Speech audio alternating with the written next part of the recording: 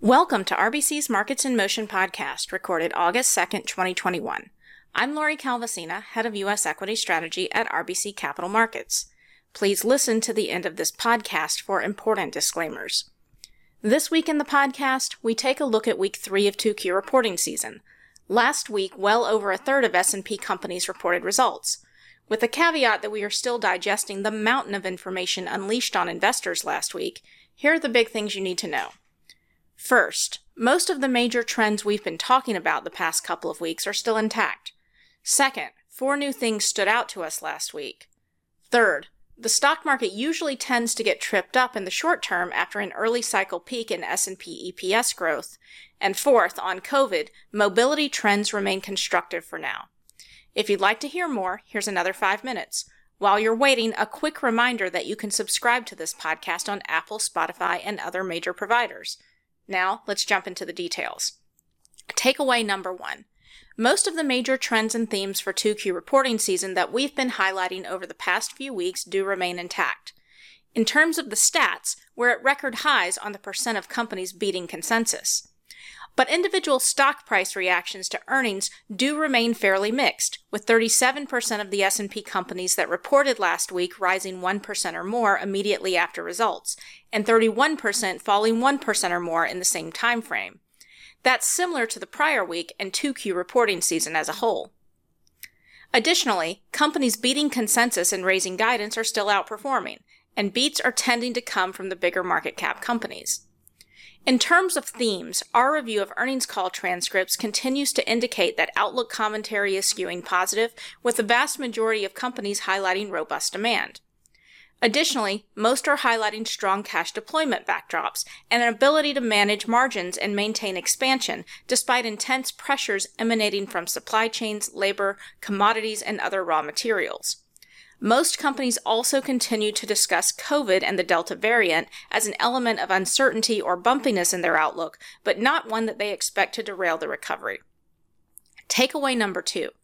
All that being said, I think we learned 4 new important things last week. First, the stock market is indeed sensitive to slowing growth rates. This issue was highlighted in earnings calls for a number of companies that had some of the worst reactions to their earnings prints last week. While a number of tech and internet bellwethers were in the spotlight for this kind of commentary, we also found it in companies in other sectors.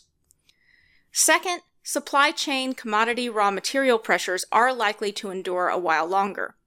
Some companies expressed uncertainty about how long these pressures would endure, while others indicated a few more quarters or through the end of the year. Overall, we got the impression that these issues will remain key challenges at least through the balance of 2021. Ocean freight costs also came through in a bigger way in commentaries last week. Third, while many companies continue to highlight labor as a major problem, we also found that some are tackling the problem with efficiency and productivity solutions like automation. We exited week 3 of reporting season with greater confidence that labor may be a more manageable problem for the broader market than other challenges like supply chains. And fourth, on COVID, monitoring mobility is extremely important for keeping tabs on how the Delta variant is impacting the recovery.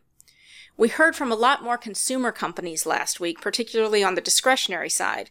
And one thing that really jumped out to me as I read through transcripts is that many of these companies, as well as a few in other sectors, are discussing the recovery and demand and/or COVID concerns in the context of mobility.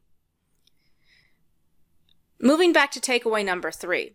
Circling back to one of the first new themes I mentioned, slowing growth, we think it's important to remember one of the takeaways that we emphasized last week and that we've been highlighting for the last few months.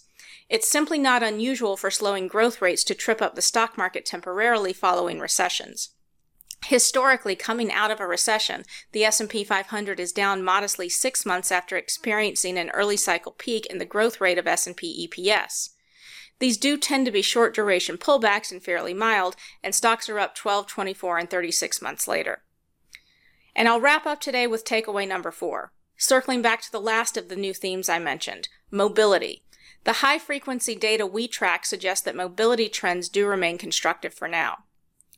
Public transit activity, open-table restaurant bookings, and TSA flying activity are things that we track closely to gauge the COVID recovery, and all of these do remain in an uptrend at the moment. Though the pace of that uptrend has admittedly softened a little bit or turned a little bumpy at the margin recently, for now we do not see any evidence that a major reversal in trend is underway. We'll obviously keep a close eye on these statistics in the week ahead as COVID develops. That's all for now. Thanks for listening, and please reach out to your RBC representative with any questions. This content is based on information available at the time it was recorded and is for informational purposes only. It is not an offer to buy or sell or a solicitation, and no recommendations are implied. It is outside the scope of this communication to consider whether it is suitable for you and your financial objectives.